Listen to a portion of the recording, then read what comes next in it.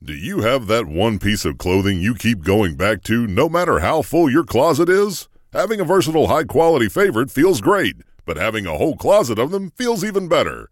American Giant puts the quality, durability, and comfort they're famous for into everything from t-shirts and jeans to sweatshirts and jackets. And of course, their legendary best hoodie ever. So you can fill your wardrobe with the pieces that will get you through your spring days, like the lightweight joggers and pullovers in the French Terry collection or the rich and polished premium Slub Crew tee. Whether you're dressing for work, the gym, or happy hour, American Giant makes something that's sure to be your next closet go-to.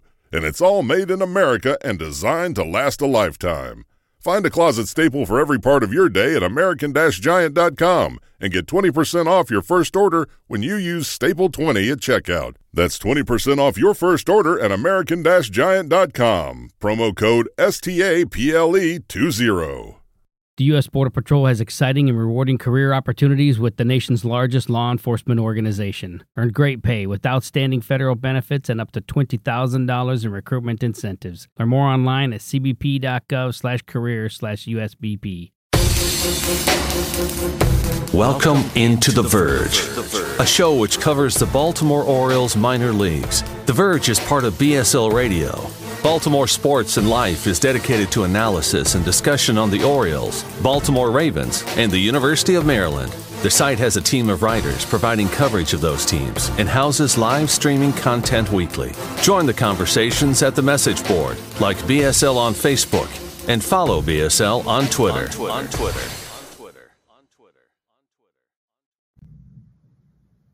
Want to make a podcast? Spotify's got a platform that lets you make one super easily, then distribute it everywhere and even earn money, all in one place for free. It's called Spotify for Podcasters, and here's how it works. Spotify for Podcasters lets you record and edit podcasts right from your phone or computer, so no matter what your setup is like, you can start creating today.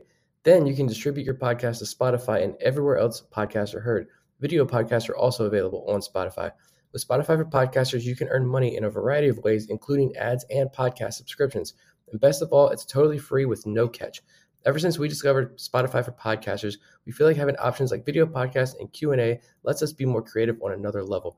I highly recommend you give it a try. Download the Spotify for Podcasters app or go to www.spotify.com/podcasters to get started. Welcome to On the Verge. This is Zach Spedden, joined as always by Bob Phelan and Nick Stevens. And we're coming to you with our year in review episode, our final show of 2022. And we're going to look back at all the fun we had in the last year, not just on the podcast, but watching the 83-win Orioles team that came out of nowhere, and some of the fun that we had on the minor league side of things, including the strong seasons had by many top prospects, the good year that we saw in Aberdeen, and some other topics that we don't actually even know what the three of us are going to bring up yet. We have a list of prompts of things we want to talk about, but I don't know exactly how Bob and Nick are going to recap this year. They don't know how I'm going to recap it. And if you listen to last year or so, some of your favorite questions from that year-end recap might have found their way back on their list for this one. And at the end of the show, towards the end of the show, we're going to take some listener questions that have come in. But first, we'll start off with really what I think would be a way to summarize this season, which was, for all the ups and downs at various points, we got a lot of gifts from the Orioles this year. And I'll start with Bob here. What was the best gift that the Orioles gave us in 2022? For me, it was a winning year of baseball at the major league level, a year early. I love getting gifts a year early. Unfortunately for them, that comes with raised expectations and the Orioles Twitter, hyper analyzing every move you make or every move another team makes for some reason. But really, the best part of that gift was not just that they had a winning season, but how they did it with Adley Rutschman, Gunnar Henderson, Kyle Stowers, Taron Vavra, Kyle Bradish, a bunch of the guys we've been following since we started and talking about how they're going to make an impact at the major league level. They actually went ahead and did in 2022. And it was a lot of fun to watch, probably the most fun watching the Orioles since 2016, maybe. So, yeah, that would be my answer for that. Robinson Chirinos. I'm going to say, the prospects: Adley Rutschman, Gunnar Henderson, Kyle Bradish, Felix Batista, Felix Batista. Unbelievable season. The guy was like 24 years old and rookie ball still, and he was in consideration, in the conversation at least, for rookie of the year after a just unbelievable performance in the big leagues and really taking over this team's closer. So yeah, I think it's Bob nailed it there with it's the young guys that when we started the show over 2 years ago, almost 3 years ago now at this point, that we've been following throughout the minor leagues, and now they are arriving, making an impact at the major league level. And it's really awesome to see. And hopefully in 2023, we see a lot more of those guys on the big league roster. Yeah, I think you guys both hit the nail on the head. It was really the success of the major league team and the fact that we saw a lot of the young players contribute to that. I think that an 83-win season, it's good to feel, you should feel good about it regardless. But the fact that it wasn't an 83-win season with a lot of stopgaps who don't really have any players behind them means a little bit more to me, because I can look at the roster the Orioles might have in 2023, and while I know that it's far from perfect, know that a full season of Adley Rutschman, a full season of Gunnar Henderson, another year of experience for Felix Bautista and Kyle Bradish might really mean a lot next year. And the fact that we got to see what I hope is a preview and a sign of things to come in 2022 is a great thing. Love it. Talking about prospects, who was the most surprising breakout prospect of 2022? Start with Zach on this one. There's a lot of different options here that you could look at. I think that the way Joey Ortiz broke out in the season, when you consider how he had started off so slow and then all of a sudden took off, was surprising, but not terribly surprising when you considered how his prospect status had been up to or leading up to this year. So I'm going to say that overall the most pleasant surprise was Noah Denoyer.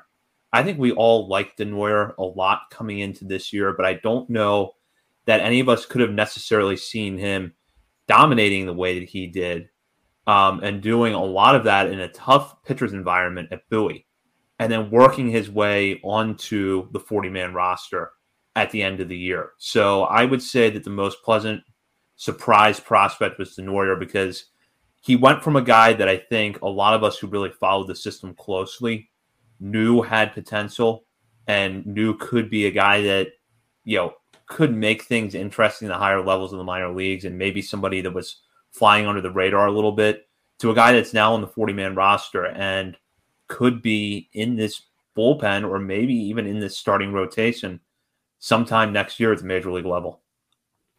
That's a great pick. I mean, you can't argue with that. Between him, Justin Armbruster, and Ryan Watson, these guys really broke out in a big way on the pitching side. But I went with a couple younger international guys. First was Aaron Estrada. I mean, when we had Kobe Perez on and we're talking about how excited we are to see Leandro Arias and Braylon Tavera, Edwin Amparo, Thomas Sosa, et cetera, join this organization from the international signing period, didn't even know that Aaron Estrada was going to be the guy I was most excited about coming out of that DSL season and coming into FCL in 2023. And then the other one would be, we knew he was legendary, but we didn't know he was going to make it all the way to Aberdeen in his first year of full season ball. And that's Frederick Bencosme. I mean, yeah, we liked the guy, but I don't think we saw him basically skipping the FCL, just overpowering Delmarva, making them look silly the way he puts the bat to the ball, and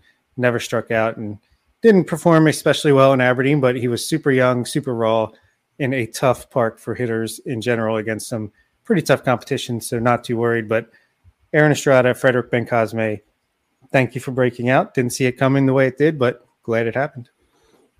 Stole mine. I went Frederick Bencosme as well.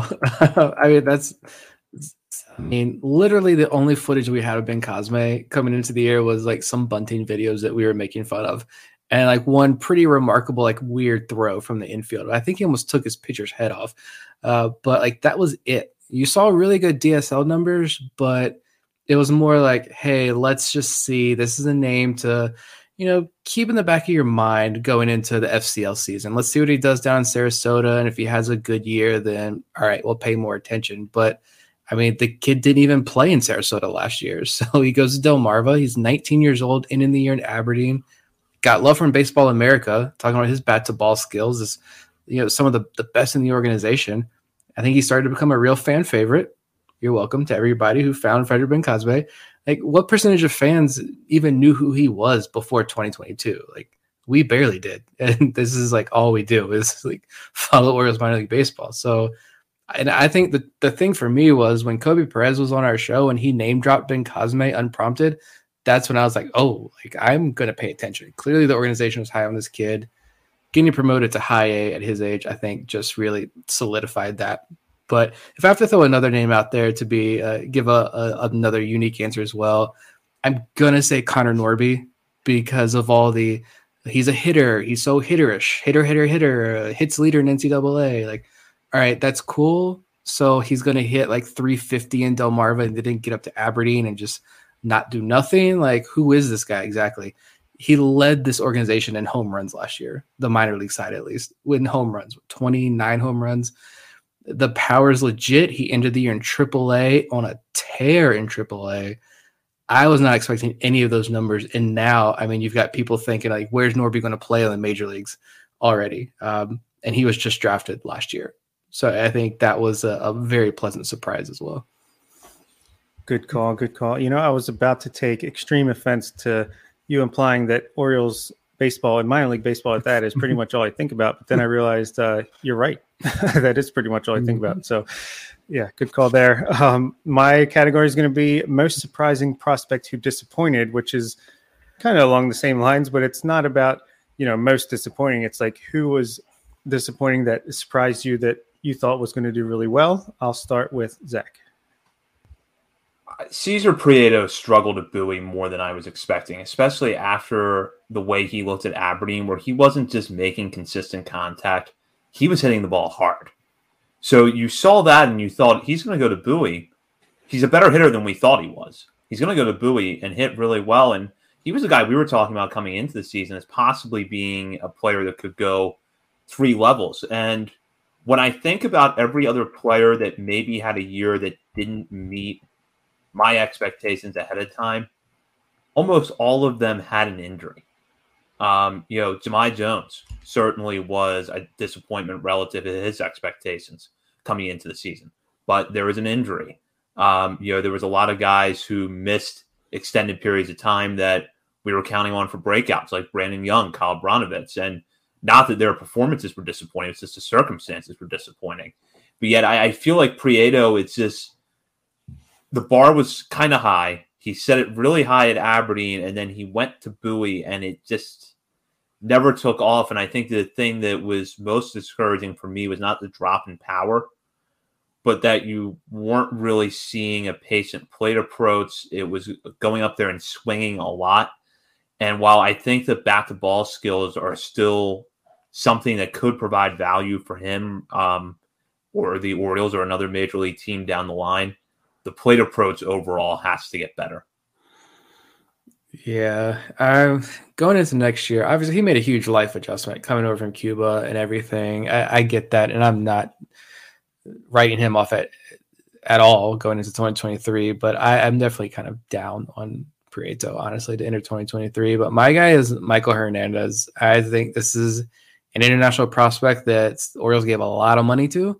I think at the time it was the highest. And so I think Basayo came in and got like another $100K more, if I remember correctly. But I mean, this guy had physical comps, not like style or like tools wise, but physical comps of Alex Rodriguez and Manny Machado. And this is why I hate comps so much, because that's still going to create this unnecessary buzz and expectation around this 16, 17-year-old kid. But it's been 2 years now. He has yet to hit a home run in this organization. His career batting average is 191, 560 OPS. And talking about Kobe Perez and the vibes, I do not get good vibes when Kobe Perez talks about Hernandez just saying, yeah, we changed some things about his game and we'll see what happens. Like, doesn't sit right with me. But he also he just turned 19, I believe, in October or November. He just turned 19. So, yeah, you still give him some time. He'll be back in Sarasota next year, I imagine, to begin the year. We'll see if he rebounds, but there's just nothing in the numbers that give me a lot of like positive hope going into 2023. Yeah, both of those are fantastic picks. I did have Prieto written down, but I'm going to go with Robert Newstrom as a sleeper pick for me, where, coming into 2022, we were talking about if there's a Rule 5, should we protect him to not have him get taken off of our minor league roster? And he's going to make his major league debut at some point in 2022. Well, who will debut first, Robert Newstrom or Kyle Stowers in the major leagues? It's easy to forget that we were talking like that about him because, he had a fantastic 2021 and, did really well in Bowie, even did pretty good in AAA Norfolk the time he got there. But then this year he kind of just fell off the radar, dealt with some injuries, and hit some bombs, had some good games, good stretches. But, man, he just couldn't be consistent enough to lock into that power. And I think at this point I have him on the bench for AAA to start 2023. And I feel like the joyride might be over unless he can really rebound very quickly in the beginning of next year. Going in a completely different direction here. Gunnar Henderson, great prospect, or the greatest prospect. I'll start with Nick. I feel like if you say great prospect, Orioles fans are going to revolt, but I'm going to say great prospect. But at the same time, he could very well be a 5-WAR player at least as a 22-year-old rookie next season. I'm excited to see what he can do in his first full year in the big leagues. He's so young. He's so exciting. He has amazing hair. He literally has it all. Greatest prospect in terms of hair, yes. But we're pretty lucky. We're going to talk about the draft later on, but you get Adley Rutschman and Gunnar Henderson in the same draft class. It's mind-blowing. Still to this day, mind-blowing. Yeah, I think we asked the same question about Adley Rutschman this time last year. But I'm going to go greatest prospect with Gunnar Henderson just because I probably said the same thing about Adley, but I do think Gunnar might have even more superstar potential than Adley. Maybe not from a leadership and, catcher control in the staff from that perspective. But, we came in to 2022 super high on Gunnar Henderson, and he firmly just demolished those expectations that we had for him. Like the level of improvement that he showed, not just at the plate, the swing decisions. Oh my goodness. He had a better swinging at balls outside of the zone chase rate. That's what I'm going for. He had a better chase rate than Adley Rutschman in his major league time. He, is walking and striking out less, or walking more, striking out less, and has speed. His defense improved tremendously at shortstop. I think he could play shortstop in the major leagues now or be an elite third baseman. He even played some pretty decent second baseman on a moment's notice. So I think if he continues that rate of improvement and he has a tendency to come up big in the moment. When he hit that home run in his major league debut, that was incredible. And he hit a home run in Boston that was even more incredible somehow. So greatest prospect. Yeah, nothing that you guys just said falls in the realm of hot take, including the possibility that maybe his all-around skill set is better than Adley Rutschman's, at least from an on-field perspective, or that he could be a 5-win player at age 22. He's a great prospect, and I think that it's sort of odd to me that I think in the discourse of this offseason, Gunnar Henderson's sort of been forgotten about. Gunnar Henderson will play third base or shortstop next year, without the acknowledgement of the fact that he's probably going to be an upgrade at either one of those two positions.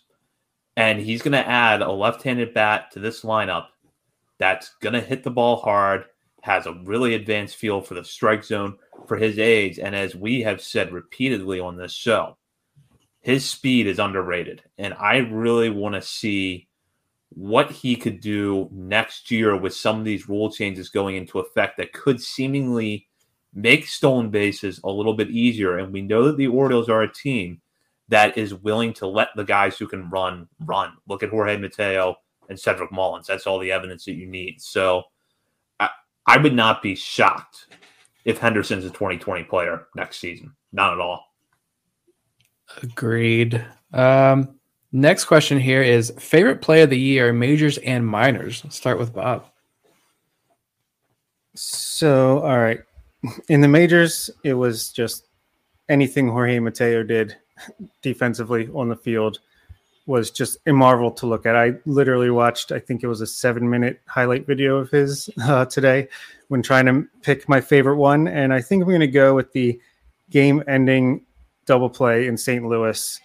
I think it was game-ending. It was at least, yeah, it was, right?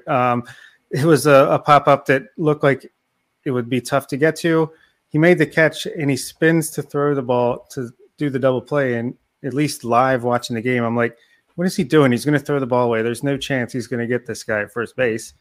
And he does, and the game ends. And I don't know. That to me was just like his instincts at shortstop were like more than just the physical skills to get to the ball, the arm to throw anyone out from anywhere on the field, like just the instincts. He would do that time and time again where he'd like throw the ball when I'm like, you have no chance. And he did have a chance, and he knew it, and he got him. So anything with Jorge Mateo, but particularly that one play in St. Louis for the majors. And in the minors, a couple honorable mentions with Dylan Harris. Shout out to a guy who's probably not going to be in organization next year.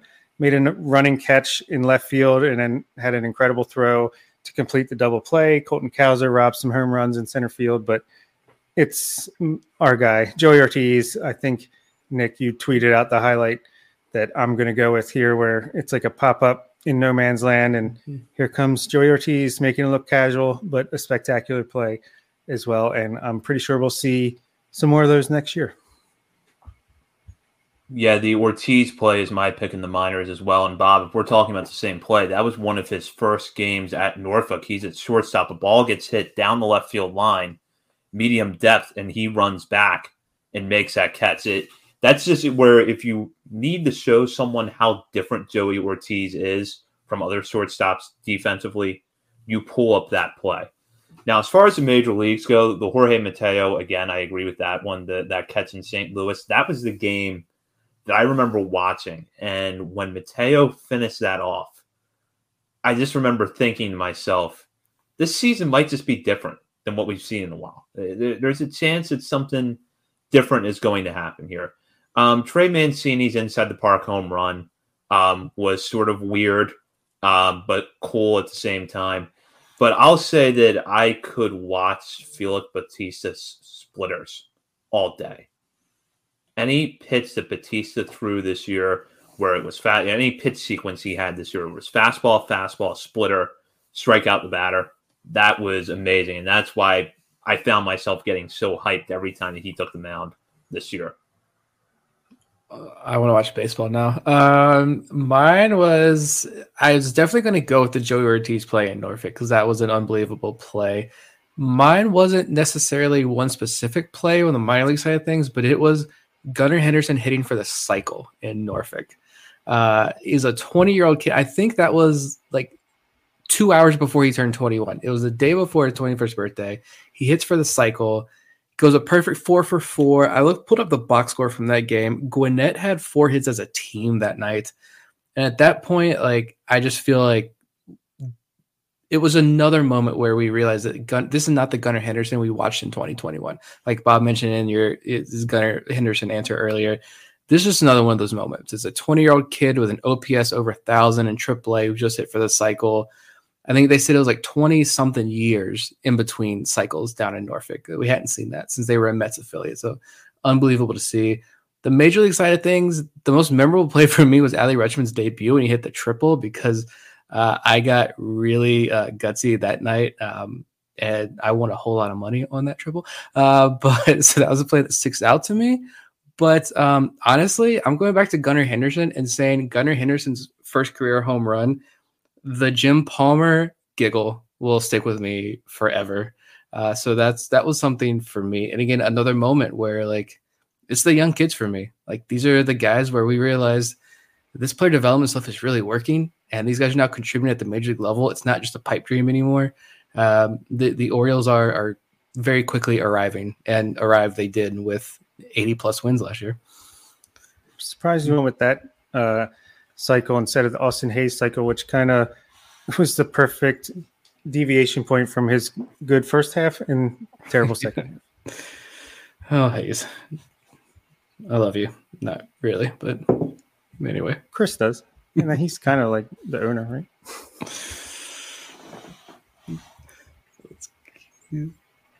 Oh, God. It's me, isn't it?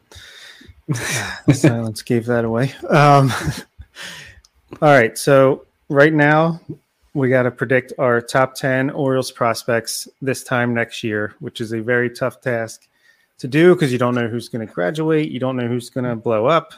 You definitely don't know who they're taking with their first pick in the draft next year. So do the impossible and tell us who the top 10 are at the end of 2023, Nick. I feel like I went super safe here. I also don't have these in exact order. I realize I never put them in a specific orders, but I've got 10 names. It's Jackson Holliday, of course, Colton Cowser. I think he's still going to qualify by the end of the year as a prospect. Kobe Mayo, Judd Fabian, Heston Kjerstad, Dylan Beavers, Cade Povich, Connor Norby, and Joey Ortiz. I think they, again, playing it safe here, that they still stick around Norfolk longer than they need to. And whoever they draft in the first round next year. Super conservative, not fun at all, but still a fun group of prospects. I'm going to go Jackson Holliday, number 1. Colton Cowser, number 2. I agree with Nick there. Kobe Mayo, 3rd. I'm going to actually predict that Dylan Beavers shoots all the way up to 4th. I think that that's going to be a real helium guy in this system this year. And I think reports that we have gotten about his defense at this point have been positive. So if that combines with the offensive breakout that I think is coming, he's going to move up pretty high. And then that first round pick in the draft probably slots in around 5th in a good farm system unless you get a player that drops to 17th over signing bonus demands, which is possible. I'll go with Joey Ortiz then at number 6. I'll agree with Nick on that one. Connor Norby 7th, Heston Kjerstad 8th. And then I'll go Cade Povich 9th and Samuel Basayo 10th. Okay, so I'm definitely more bullish on guys graduating. And I'm not conservative when it comes to the likes of Colton Cowser, Connor Norby, and Joey Ortiz sticking around on prospect list this time next year. So I have number 1, Jackson Holliday with the bullet, potentially for the 3rd year in a row, number 1 prospect in baseball.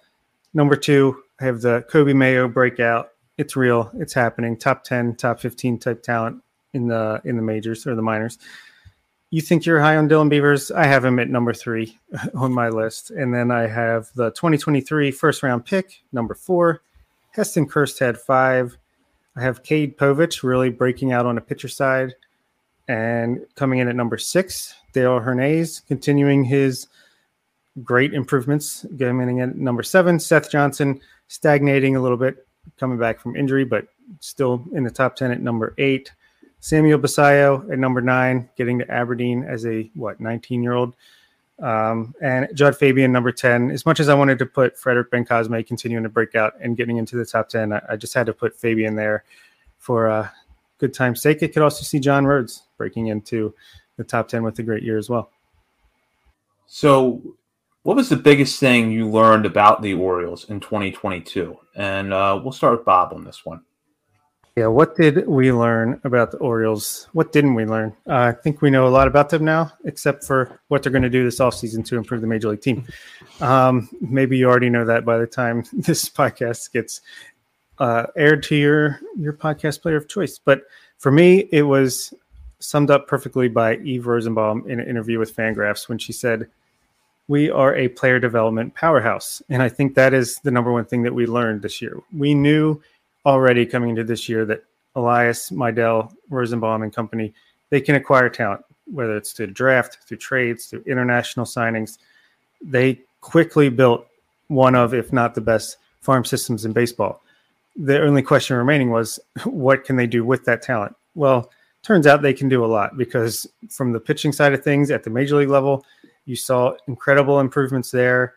And in the minor leagues and creeping into the major leagues, you see the swing decisions taking hold. And you saw what Gunnar Henderson did. Maybe he's a shining example and like above and beyond what most players will be able to do, but feel like you saw improvements like that left and right throughout this entire system this year, whether it's, Connor Norby, the way he improved as he went up the ladder, Colton Cowser as well. Just, I feel like the list can go on. And of course, you're going to have guys that still don't reach their potential. But to me, the player development was the story of 2022 for the Orioles. Great minds. That was my answer too. In terms of player development, like I feel as confident as ever in the direction of this organization. I know at the big league level, feelings are pretty soured right now because we're not making moves or we're making the wrong moves or whatever your opinion is there. But I feel like in terms of identifying talent and then developing that talent, they have a type at every position and they're not going to deviate from that type. And they feel confident in their strategies, their player development plans. They're confident in the people that they have leading the player development staff at every single level. And so they trust that that's going to create a big league roster with enough talent to carry them to a World Series. And if it's not guys who eventually reach the major leagues with the Orioles, it's guys that are going to be able to go out and get literally whoever they want. Like Michael Elias said that himself. We can go trade for just about anybody we want at the major league level. So, I mean, it's terms of building up talent to get to that point as well. And I think that with Adley and Gunnar and Kyle Bradish and even Dean Kramer's reversal of fortune last year, like there were a lot of great stories from young guys who this organization has developed, or at least, helped finish developing in like Dean Kramer's case. But I feel extremely confident, more so than before, about the direction of this organization.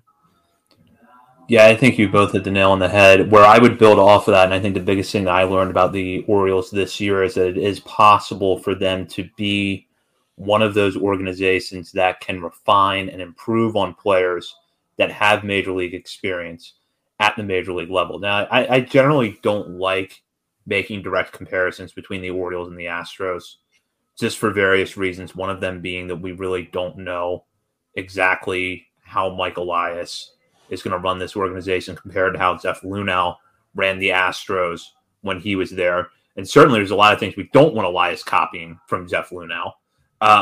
But one thing that we know that the Astros did really well leading up to their World Series title in 2017, and what they have continued to do well is take players who were good, okay elsewhere, but maybe never quite hit their ceilings, and figure out what adjustments they can make to make them even better. A guy like Colin McHugh comes to mind as someone that the Astros did this with.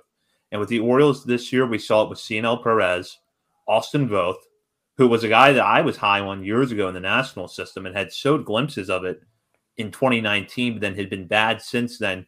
He gets back on track with the Orioles. Dean Kramer, who Nick mentioned, a huge turnaround from what he did last year. What Jorge Mateo did with his defense when there were doubts about Mateo as a shortstop when he was coming up through the minor leagues.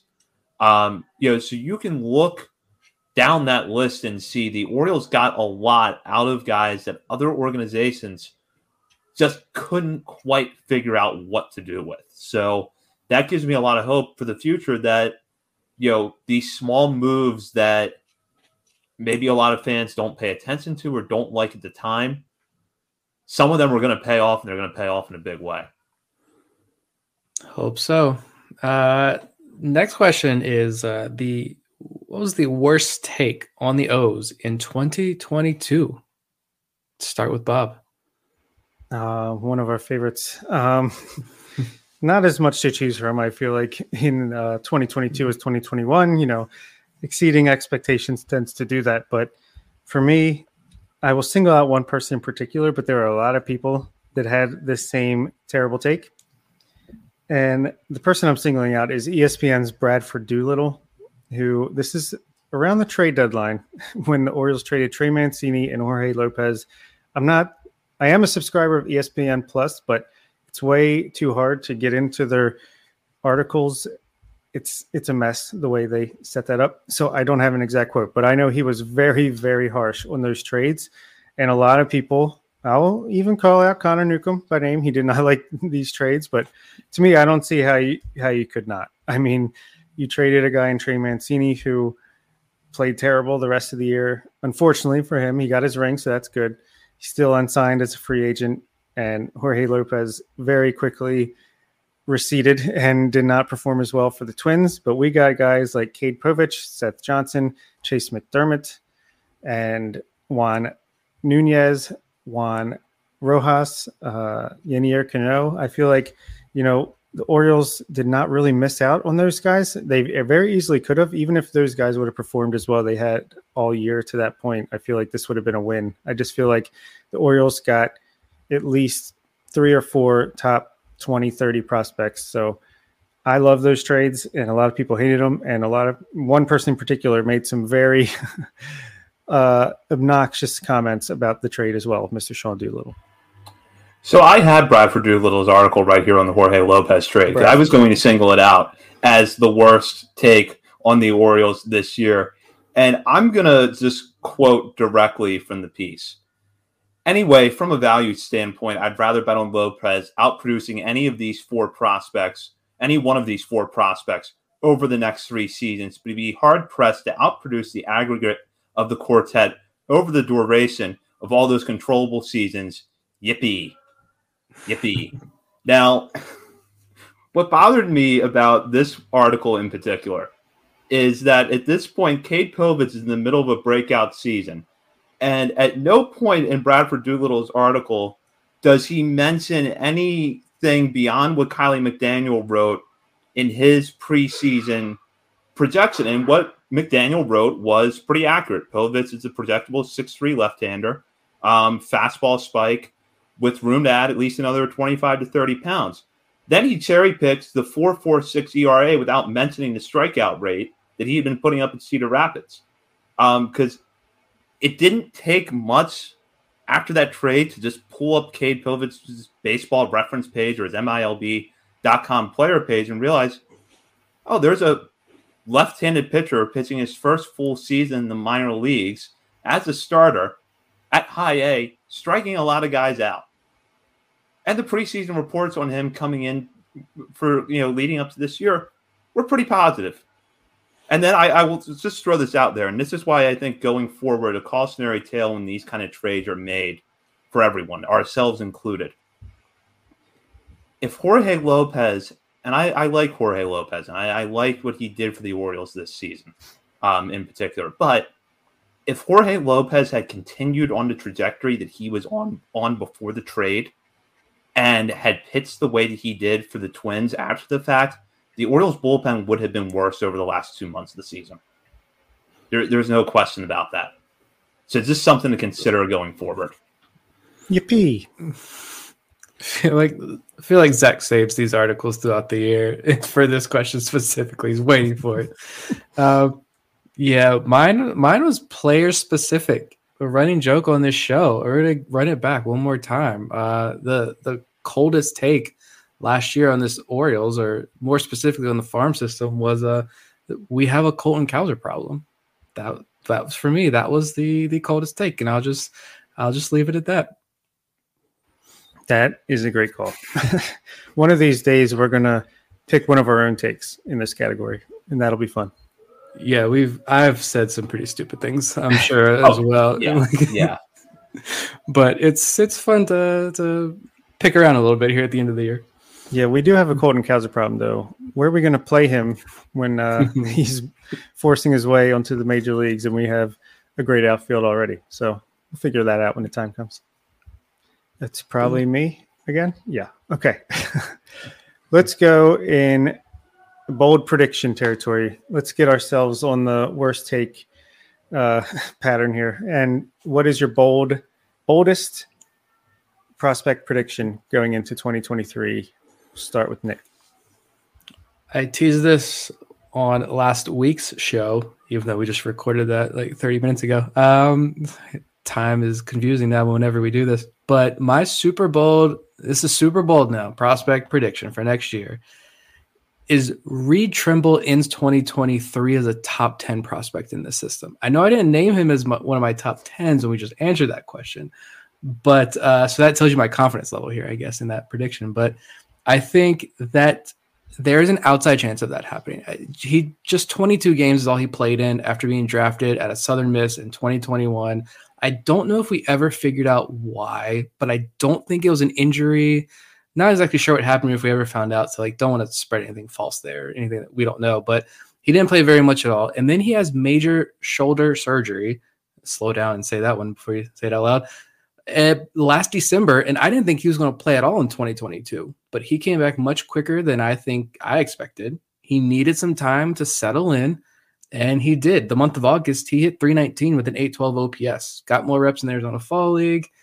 I think he enters 2023 fully healthy, ready to go in his first full season of pro ball. And if you learned anything from Joey Ortiz in 2022, it takes time to come back from that kind of surgery. And so I'm buying all of the Reed Trimble stock in 2023, and I'm going to plant that flag pretty firmly right here early on. I'm going to go ahead and say that Dylan Beavers will be a 3-level prospect next year, Aberdeen, Bowie, Delmarva. And that's not – I don't know that that's actually that bold, but I just feel like that the Orioles already started to bring out – like really started to get Dylan Beavers into another year last season. And with that little bit of time that he had, you could see some improvements. And I think that that's going to carry over into next year. And I could see him on a Colton Cowser type path where he'll start off at Aberdeen, he'll go to Bowie, and he'll just go off there, and he'll end the year at AAA. I could definitely see him and or Judd Fabian pulling that feed off. I will go with 2023 is the year that not us, because we already know this, but everyone else out there in Orioles Twitter land and in hashtag Birdland and Dan Conley especially will learn that the cupboard is full. And yes, it would not be a year in review podcast without a shot at Dan Conley. So there it is. The cupboard is actually going to be full with the likes of Drew Rahm, Ryan Watson, Chris Valmet, Justin Armbruster, Cade Provich, Noah Denoyer, Chase McDermott, Gene Pinto, Carlos Tavera, Peter Van Loon, Davey Cruz, Trace Bright, Juan De Los Santos, Carter Baumler, Juan Rojas, Reese Sharp, well, maybe not Reese Sharp, Alfred Vega, Zach Showalter, et cetera, et cetera. At least 5-6 of these guys are going to have big breakout years. And just you're going to see that the Orioles player development, pitching development, you don't need to draft high name value guys. You can get good pitchers through international means, through trades, through just development. Get guys, they know what they like. They know how to improve them. And I think that's going to continue. And people are going to stop talking about the lack of pitching in the Orioles minor leagues. I don't know how I didn't go Dan Conley for the worst take. I can't remember what he said. We even tweeted a meme telling him to shut up at one point, I think, during the year. I can't remember what that was in response to. Yeah, I've blocked it all out. We have to name the category over him. It's just there's too many. So, favorite moment on the podcast in 2022. There's a lot of ways we could go with this, and I want to see where Nick leads off this conversation. I mean, it's this an easy one. Favorite moment was, it's Mike Elias for our 100th episode. I mean, I didn't sleep. I don't think I slept the night before. I was so nervous that something bad was going to happen and it was going to ruin everything. But I just think we put a lot of work into this. We're constantly watching and learning and having discussions with people and just, running the social media accounts to educate Orioles fans. And it's really cool to get it. Honestly feels like a second full-time job when baseball season starts. But it's cool when we get people like Mike Elias, Kobe Perez, Matt Blood, these Orioles front office members on the show. I think it's validation of what we do. We're not here for the hot takes, the clickbait headlines, or just spit nonsense. I think we take this very seriously while having fun at the same time. And it's cool to see those in the organization recognize that. And honestly, the other thing for me was the live show we did at Full Tilt. That was amazing. Shout out to Dan at Full Tilt. That was a fun night. I'm sad I no longer have Full Tilt beer at my house. And I think all the time about driving the 3 hours to go get some. That's completely unpaid sponsorship there. Go to Full Tilt. Dan makes fantastic beer. But when we're there and we're doing our show, and shout out to John Mioli, shout out to Connor Newcomb for coming through as well. But when a large group from the Orioles organization walks through that door and spends the night hanging out with us, talking baseball with us, that was that didn't happen on air specifically, but that was probably one of the coolest moments since we started the show. Yeah, really. Just as soon as January of 2022, my expectations were already blown out of the water when we got Kobe Perez to come on here and talk about the latest international signing period. And I just feel like time after time all year long, like we hit milestone after milestone. 100 patrons, had Mike Elias on for episode 100.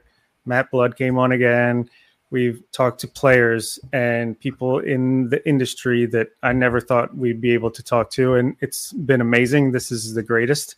But yeah, I do also have to go with that live show, and not necessarily just the content of the live show, just the experience. And I didn't see those guys from the organization walk in, so I didn't realize until after the podcast was over that happened. But just my favorite part of this entire year, maybe not even just with the podcast in general, but with I can't say that because of recent developments, but in life, it was one of the best moments, was just hanging out with Matt Blood and a couple other guys in the organization and just talking for like, I don't know how long it was, maybe 20, 30 minutes, but that was just like so cool. And I want more moments like that in 2023. So hopefully we can make that happen. But that was the peak of a great year for the podcast for me. Yeah, and those are all great choices. Having Mike Elias on, Kobe Perez, Matt Blood, having continued contributions from people like John Muley, Connor Newcomb, Eric Garfield, the regular guests we've had on, Stephen Loftus right before he left Baltimore Sports and Life. Just those kind of things were really meaningful. But the live show at Full Tilt, I don't think it could have gone any better. And thanks to Dan and his staff again for pulling that off. And hopefully that is not only the first of many live shows, but the first of many live shows at that venue. Yeah, Dan, where's our beer? We gotta bring that back up. The Hoppy Fastball on the Verge beer at Full Tilt. I'm just saying, if it happens, y'all gonna have to beat me to it because I'm about to buy them out if we get our own beer. Yeah, I know it's the off season, but the Orioles are pretty quiet this off season. Full Tilt's been very quiet this off season when it comes to On the Verge. No, looking forward to many interactions and working together with them in the future. So keep an eye out. All right. Speaking of interviews, which of those fun interviews that we've had many on the show last year, but what interview did you learn the most from in 2022? Let's start with Zach on this one. I think it was the Kobe Perez interview. And one of the things I've learned when we've had let me backtrack there. It was the Kobe Perez interview and the Brad Ciolek interview. Because I want to acknowledge Brad Ciolek in that group as well as Matt Blood, Mike Elias, and Kobe Perez. There were a lot of things about the draft that I thought I knew about the Orioles, and I learned so much listening to him. And with Kobe Perez, that was interview to me is a perfect example of you really got to pay attention when you listen to a member of the Orioles front office, particularly on the scouting or player development side, name check a player unprompted. We talk a lot about how things don't leak out of this front office, which is true. But when Matt Blood, I remember the first time we had Matt Blood on, he name-checked Misael Deson. At that point, Deson was sort of on our radar, but not that much. Last year, Kobe Perez name-checked Frederick Bencosme. So I think back on that interview, and it's like we were focused a lot on the big names, as we should have been, but he brought up a lot of guys who ended up having really good seasons and now, are in the conversation of the top 30 prospects in the system that we weren't necessarily thinking about that way before he was on, and I think even in the months after he was on. Yeah, these guys, they don't bring up names, at least consistently, by accident. Like, these are the guys that are on the tip of their tongue because they realize the improvements they're making in the progress and stuff like that. So, yeah, basically, I learned so much from every single interview we've had on the show, period, let alone just this year. But maybe this is more just going into one of my favorite interviews, but it was when we had Sam Jelinek on a couple times to talk about Delmarva and just the stories about how these kids need to learn how to play in the cold and get their own groceries and all that kind of stuff. That made my day when we had him on. That was like so cool to just really understand what these players are adjusting to, learning to, and really putting in perspective how young they are to have to be professionals and on this daily grind in a tough atmosphere, coming from, almost nothing in a lot of cases. And this is the fight for their professional dreams. And yeah, all that stuff with Sam Jelinek learned a lot in a different way, but it was cool. Yeah, that interview with Sam, especially the second one, was unbelievable. I could sit there. I'm pretty sure I told him he needs his own podcast to just talk about the stories from that season, and I would listen 100%. Underrated. You talk about underrated guys down there in Delmarva and underrated broadcasters. Sam Jelinek, you listen to a Delmarva broadcast, the amount of information you learn on a nightly basis is unmatched. And the Orioles, have three very good announcing crews. Could have more, but we have three good announcing crews in this organization. But Sam is just what he does on there. Delmarva is fantastic. For me personally, I thought it was the Brad Ciolek interview.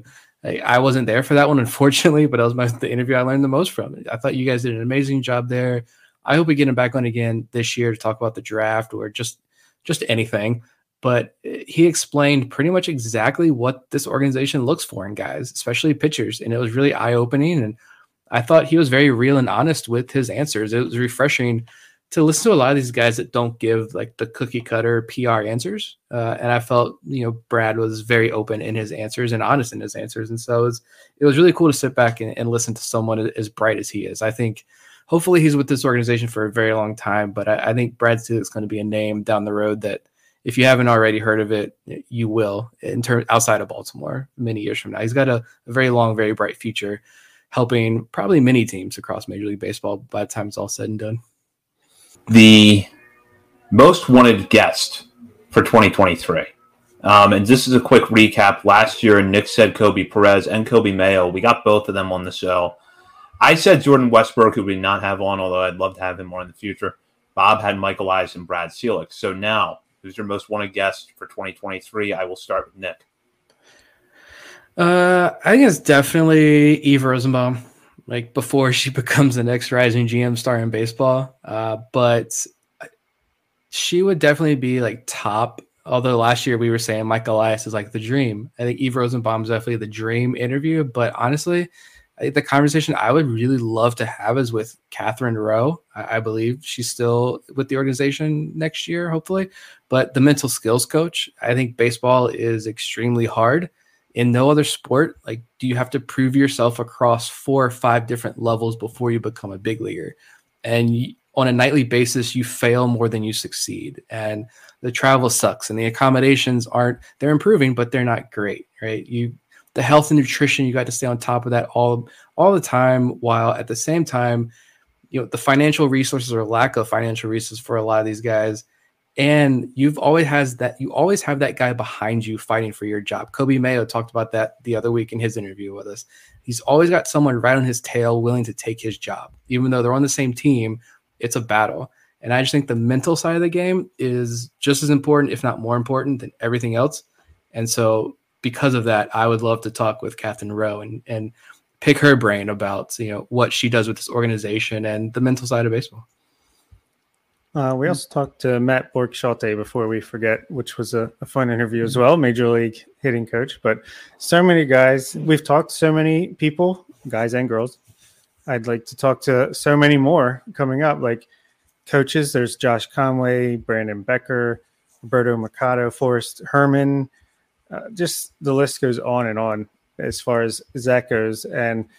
But yeah, it's Eve Rosenbaum is number one on my list as well. I just think, and Sig Mejdal, we haven't talked to him yet. That would be super fun. But Eve is she's a quote machine. Anytime I've listened to or read an interview with her, she's said something that's really just caught my attention. So I agree with Nick. She's going to be a superstar in this industry before long, and I'd love to get a chance to talk to her before that happens, or even after, whatever. Yeah, I think that Eve Rosenbaum and Catherine Rowe are both, guests that we're absolutely going to try to have on next year if we can. And they're both really high on my list as far as people I really want to talk to and get an understanding, like kind of get their perspective on things that are going on in the organization. So I would say that they are two that would be high on my list. And I'd also really be curious to start hearing from more of these kind of breakout pitching prospects that maybe aren't getting the attention that they deserve. I thought Justin Armbruster was a great guest when we had him on a couple of weeks ago. And, to be able to talk to a guy like Noah DeNoyer or Ryan Watson and to kind of get insight from them, I think would be great. And in that vein too, I should note Drew Rom, maybe one of the MVP guests of 2022. The first player to sit here for an entire hour. And Justin Ramsey right behind him followed that up. Ramsey, and he's a great, I mean, look, we are lucky to do what we do. That's all I could say.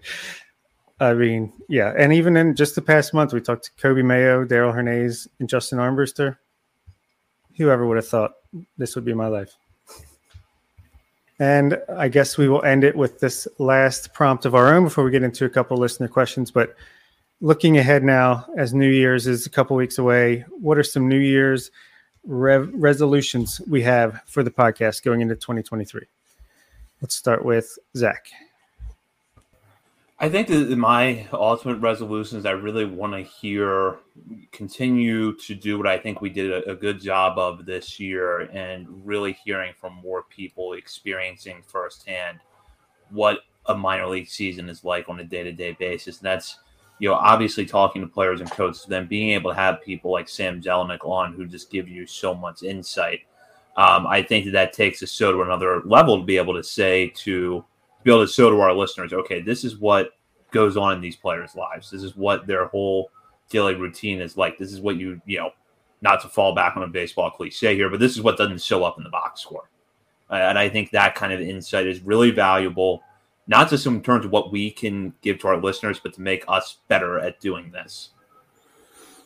Yeah, I don't know how this is really going to be possible, but I just want more content out there on a daily basis. Like, I want to absolutely flood the feeds with everything we've got, but like continuing along that same lines, continuing to put all this into context. Like, yes, these numbers aren't that great, but here's what he's doing. Right. Yeah, just kind of, I had to figure out how we're going to put out even more content while trying to, on my end, raise 2 toddlers, but I'm going to figure it out. And 2023 is double the social media followers. Hopefully Twitter's still around and we don't have to worry about that, because I don't know how to pivot to Instagram. I don't know how to work that, but I'm going to have to learn some other stuff, hopefully, but hopefully not. But yeah, I want to flood the market with as much content as possible and truly be like, all right, I need to know about this guy. I need to know something about the Orioles minor league system. And everyone's first thought is On the Verge. Yeah, I like that a lot. But real quick, I think it's underrated. I think we are a weekly podcast that did not miss a single week this entire year. And that will continue now, since we've already pre-recording it a week ahead of time. Maybe not all 3 of us on every single one, but we put out an episode every week, and a good one at that, if I do say so myself. But my resolutions would be, I've already got a plane ticket and hotel for spring training, my first one ever in February. So one, I want to have a presence at spring training, get as much content out of that as possible. I want to do more live shows. I want to do more events when we're getting together with patrons and Orioles fans in general, and just continue to get people aware of what we're doing, and hopefully build this patron community as much as possible, because I love it. I love everyone that is a patron of ours. And I think our WhatsApp group is like, as much as it annoys my wife and like dominates my phone, I wouldn't have it any other way. So let's get up to 150 patrons this year and continue to grow that. And I just want to continue to do what we're doing. It's working out pretty well. Absolutely. We are going to take some questions from our listeners. But first, the wait is over. DraftKings Sportsbook, one of America's top-rated sportsbook apps, is officially live in Maryland. Now you can legally bet on all your favorite sports with DraftKings anytime and anywhere, right here in Maryland. For a limited time, new customers who sign up with promo code On The Verge will receive $200 in free bets instantly. Why not roll the dice on the Baltimore Orioles in 2023? Use one of your free bets on the Orioles to win the 2023 World Series and turn a $50 free bet into $1,800. DraftKings is the best. Features including same-game parlays, unlimited player props, and more with fast and easy payouts right at your fingertips. DraftKings Sportsbook is where I go for all my sports betting needs. Download the DraftKings Sportsbook app now and use promo code On The Verge to get $200 in free bets instantly when you place a $5 bet on anything. Only at DraftKings Sportsbook with code On The Verge. Please play responsibly. For help, visit mdgamblinghelp.org or call 1-800-GAMBLER. Must be 21 years of older, physically present in Maryland. Eligibility and deposit restrictions apply. Bonus issued as free bets. See DraftKings.com/MD for full terms and conditions. And we'll go now to our listener questions from the show. We got some pretty good ones ahead of time from our patrons. And we'll start with Vivek, certainly one of our more valuable guests that we've had on here a few times and a very loyal and insightful member of our Patreon community. Given fans' expectations versus the current off-season acquisitions, what does it say about the organization and how they view their external candidates and those internal? And I think this is a bit of a follow-up question from Vivek, so I'll tack it on here. Is Eliason Group looking for more internal player developments to reach the top before committing more? And I'll start with Bob on this one. Yeah, it's interesting how much of the lack of a splurge in free agency, a splash, how much of that is, outside of a guy like Mike Elias's control with maybe some ownership questions. I don't know what's going on there, if there's anything even there, and how much is just this is how he wants to build his organization that he's taken under his wing and got to this point. I mean, does he not want to be the Detroit Tigers of 2023 where it's like, oh, they're breaking out, you make some big signings, they backfire, and you kind of revert, while you have guys in the system that could be as good or better than guys you could sign for big money, and they're coming up, and sucks for them, but they're cheap when they're young and first coming into the league. This is a deep farm system. You don't know who's going to hit and who's going to bust until it's right at that major league level. So why not hold a little bit steady for one more year, give them a chance to break out or prove that they're not the answer. And yeah, it's a tough question to answer, but I think we will find out before spring training gets underway how much he's leaning onto the prospects and how much he's just, doing that Braveheart thing where it's like, hold, okay, fire, when no one's expecting it. So we will see. I think it's a good question, but it's a tough one to answer. Yeah. The second part of that question, is Elias looking for more internal player development to reach the top before committing more? I would probably say yes, just because you don't want to empty this farm system right now. Yes, you can make trades for major league prospects from major league talent right now and still retain a top 10 farm system in baseball. But at the same time, like, we're just now seeing like full international classes.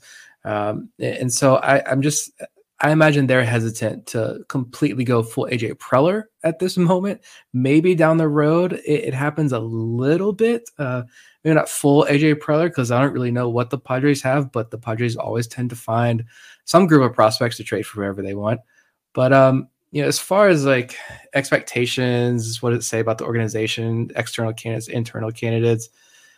It is tough because we don't know like what the Orioles are offering free agents this offseason. We don't know. It could be a matter of they misjudged the market and, they didn't expect some of these guys to get the high dollar amount that we're getting. And we don't know what financial constraints Mike Elias is operating under. I think we all have assumptions about that, but we just don't know to like fully answer that question. So I think maybe it is some sort of combination of the Orioles are major players. I don't think you hear, what's his name? Mega agent over there make the comments that he does about the Orioles. I don't think you hear him make those comments just out of the blue. Like, why would you need to say that about the Orioles unless it's true? So I think it is true. I think this front office is a group of vultures ready to attack. It's just the market's not playing right with them. Maybe there are some internal constraints holding them back.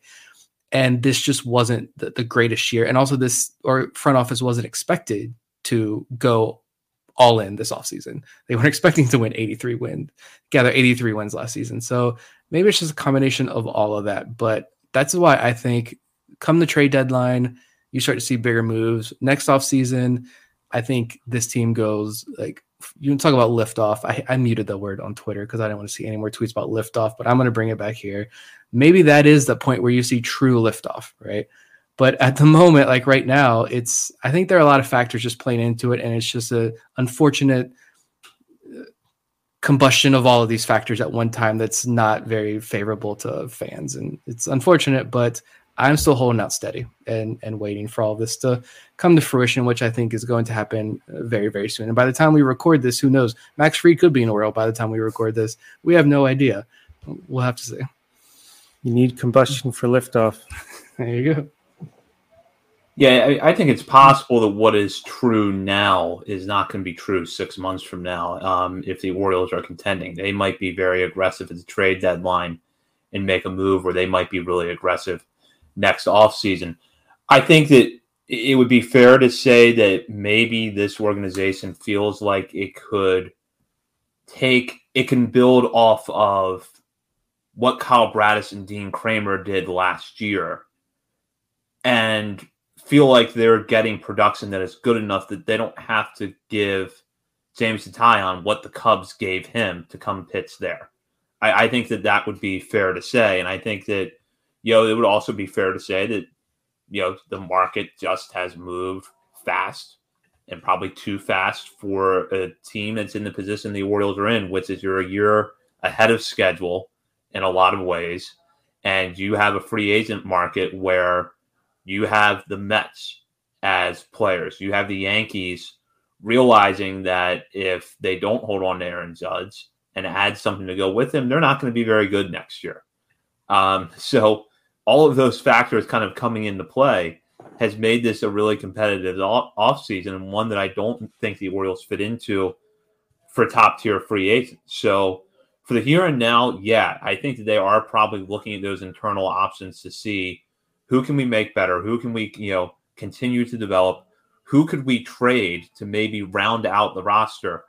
And then if on Memorial Day the Orioles are in a wild card spot and they can sustain that up to the All-Star break, I fully expect them to be buyers at the deadline.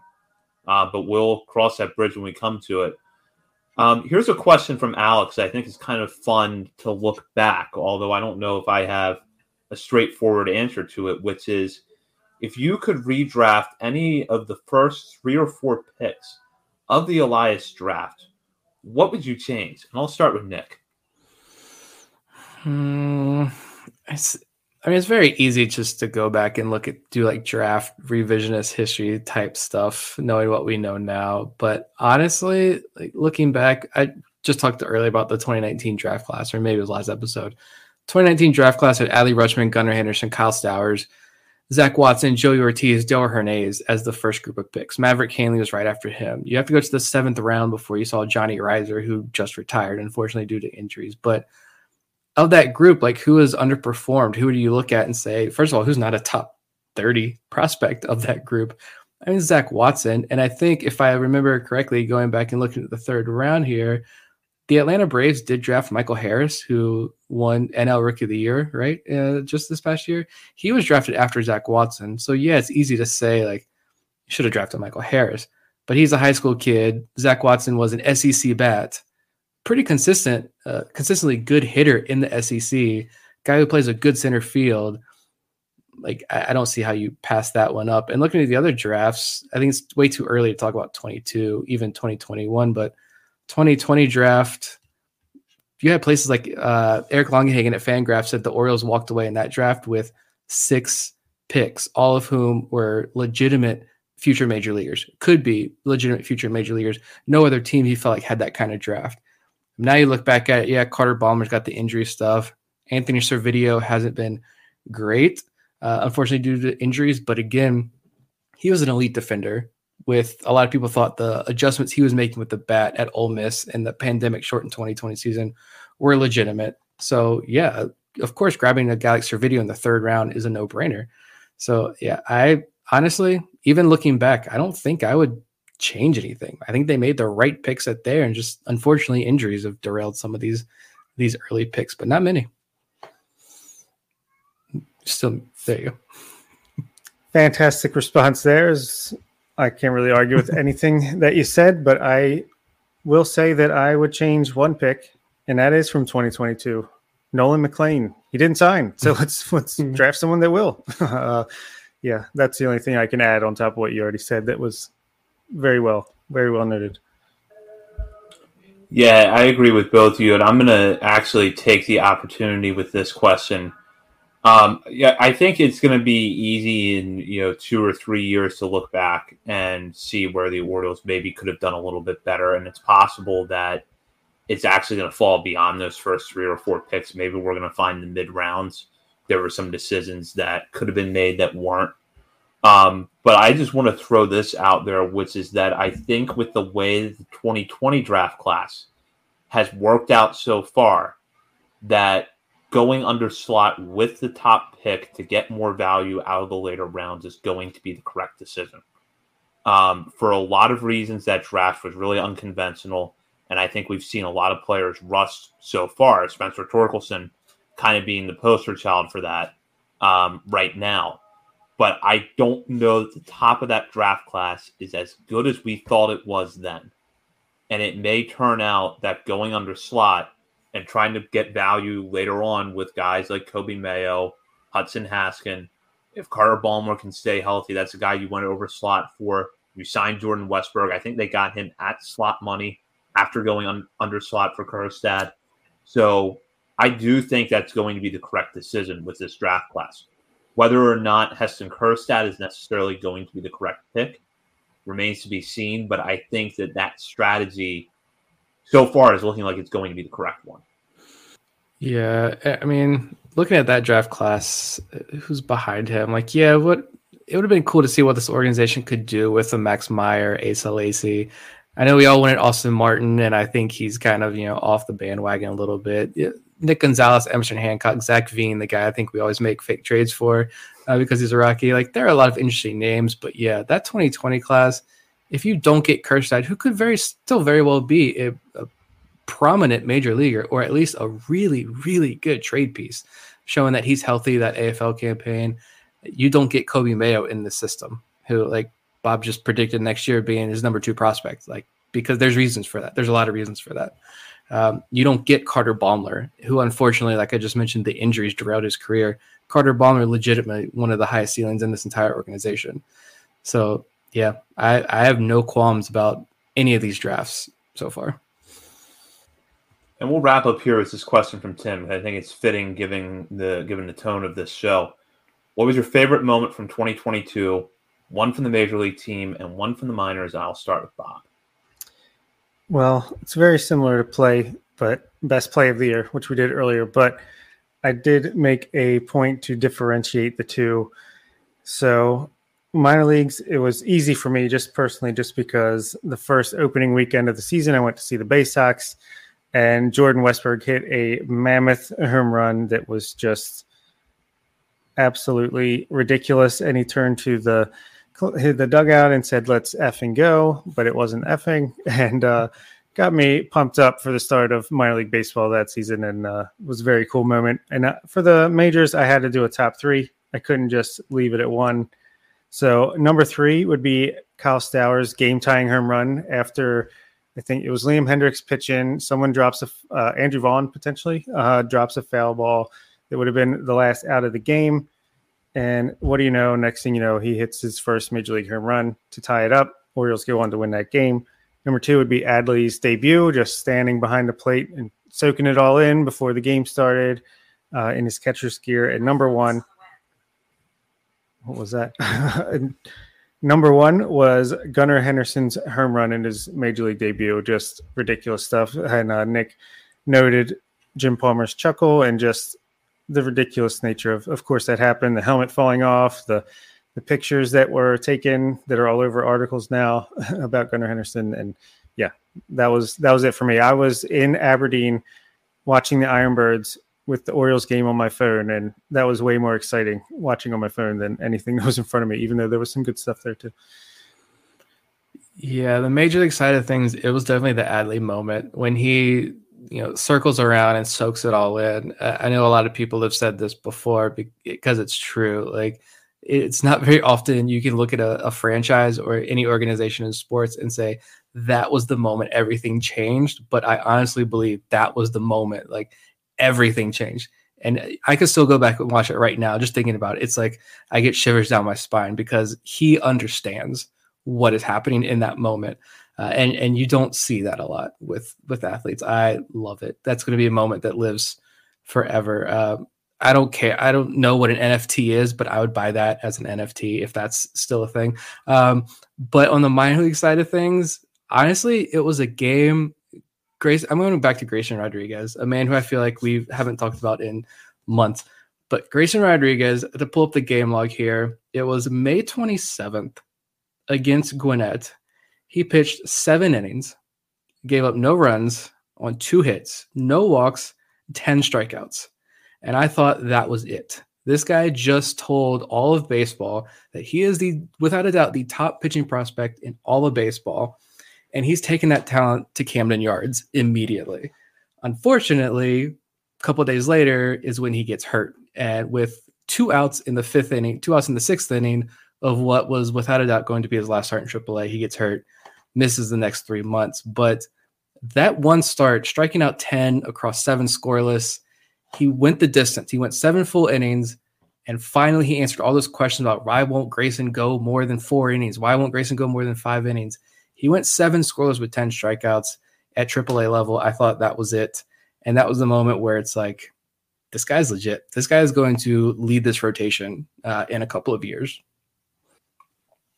Yeah, I think the Adley moment at the major league level is the correct pick. That or Gunnar Henderson's home run in his debut were just 2 moments that really stood out.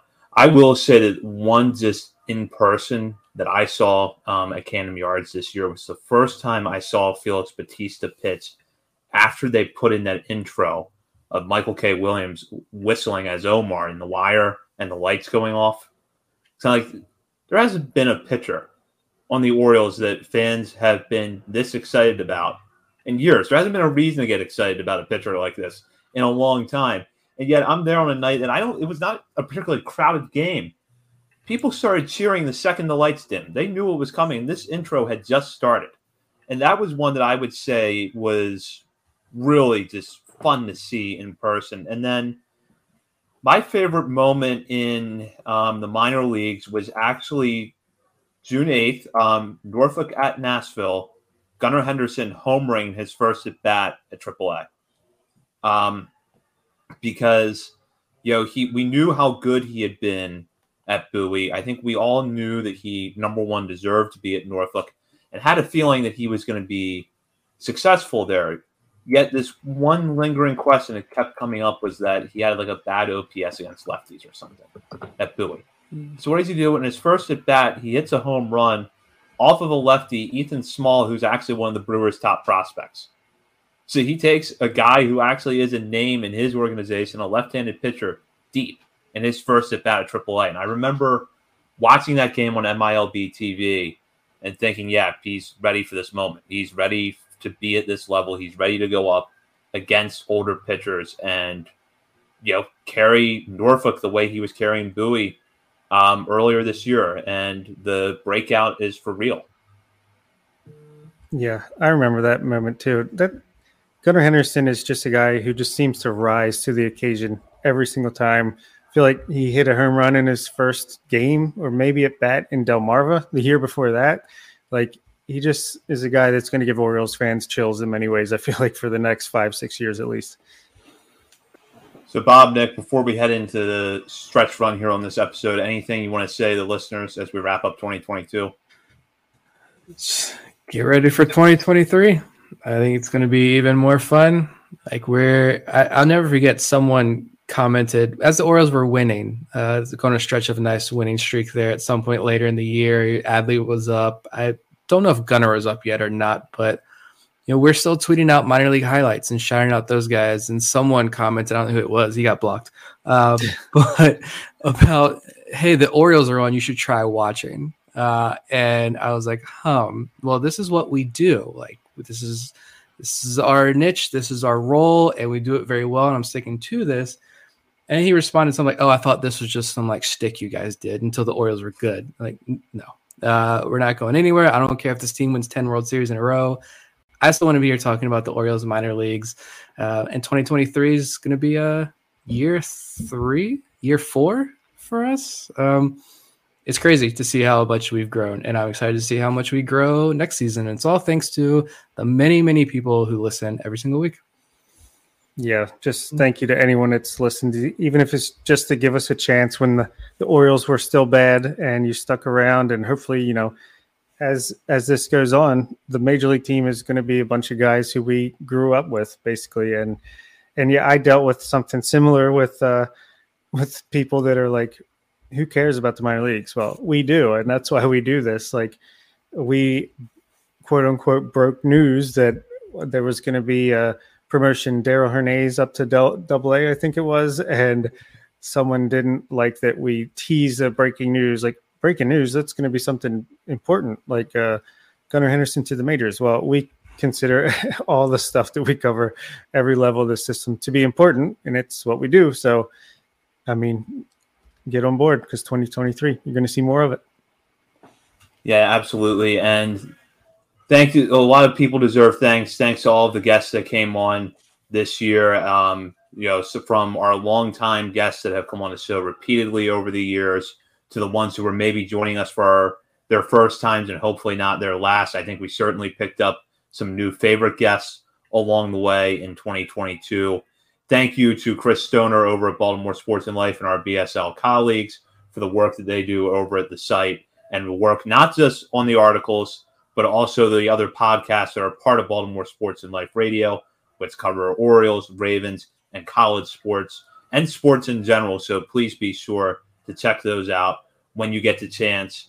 And Bob, Nick, thank you for everything that you do. And to our listeners, you're the best. Thank you for listening to this show week in and week out. We're looking forward to delivering more to you in 2023, so much that you will be saying yippee. For Bob Phelan and Nick Stevens, this is Zach Spedden. You've been listening to On the Verge, and we'll see you in 2023. That'll do it for this week's episode of On the Verge. Be sure to check out our Patreon page where you can help show your support for the show and get bonus content, including monthly top 50 updates to our prospect list and daily game recaps during the season, and much, much more. Do you have that one piece of clothing you keep going back to no matter how full your closet is? Having a versatile, high-quality favorite feels great, but having a whole closet of them feels even better. American Giant puts the quality, durability, and comfort they're famous for into everything from t-shirts and jeans to sweatshirts and jackets. And of course, their legendary best hoodie ever. So you can fill your wardrobe with the pieces that will get you through your spring days, like the lightweight joggers and pullovers in the French Terry collection or the rich and polished premium Slub Crew tee. Whether you're dressing for work, the gym, or happy hour, American Giant makes something that's sure to be your next closet go-to. And it's all made in America and designed to last a lifetime. Find a closet staple for every part of your day at American-Giant.com and get 20% off your first order when you use Staple20 at checkout. That's 20% off your first order at American-Giant.com. Promo code STAPLE20. You know when you're listening to a true crime story that has an unbelievable plot twist that makes you stop in your tracks? That's what our podcast, People Are the Worst, brings you with each episode. I'm Rachel. And I'm Rebecca. We're identical twins who love true crime cases that make you say, didn't see that coming, and we hate the people responsible for them. Listen to People Are the Worst now on Apple, Spotify, or wherever you get your podcasts.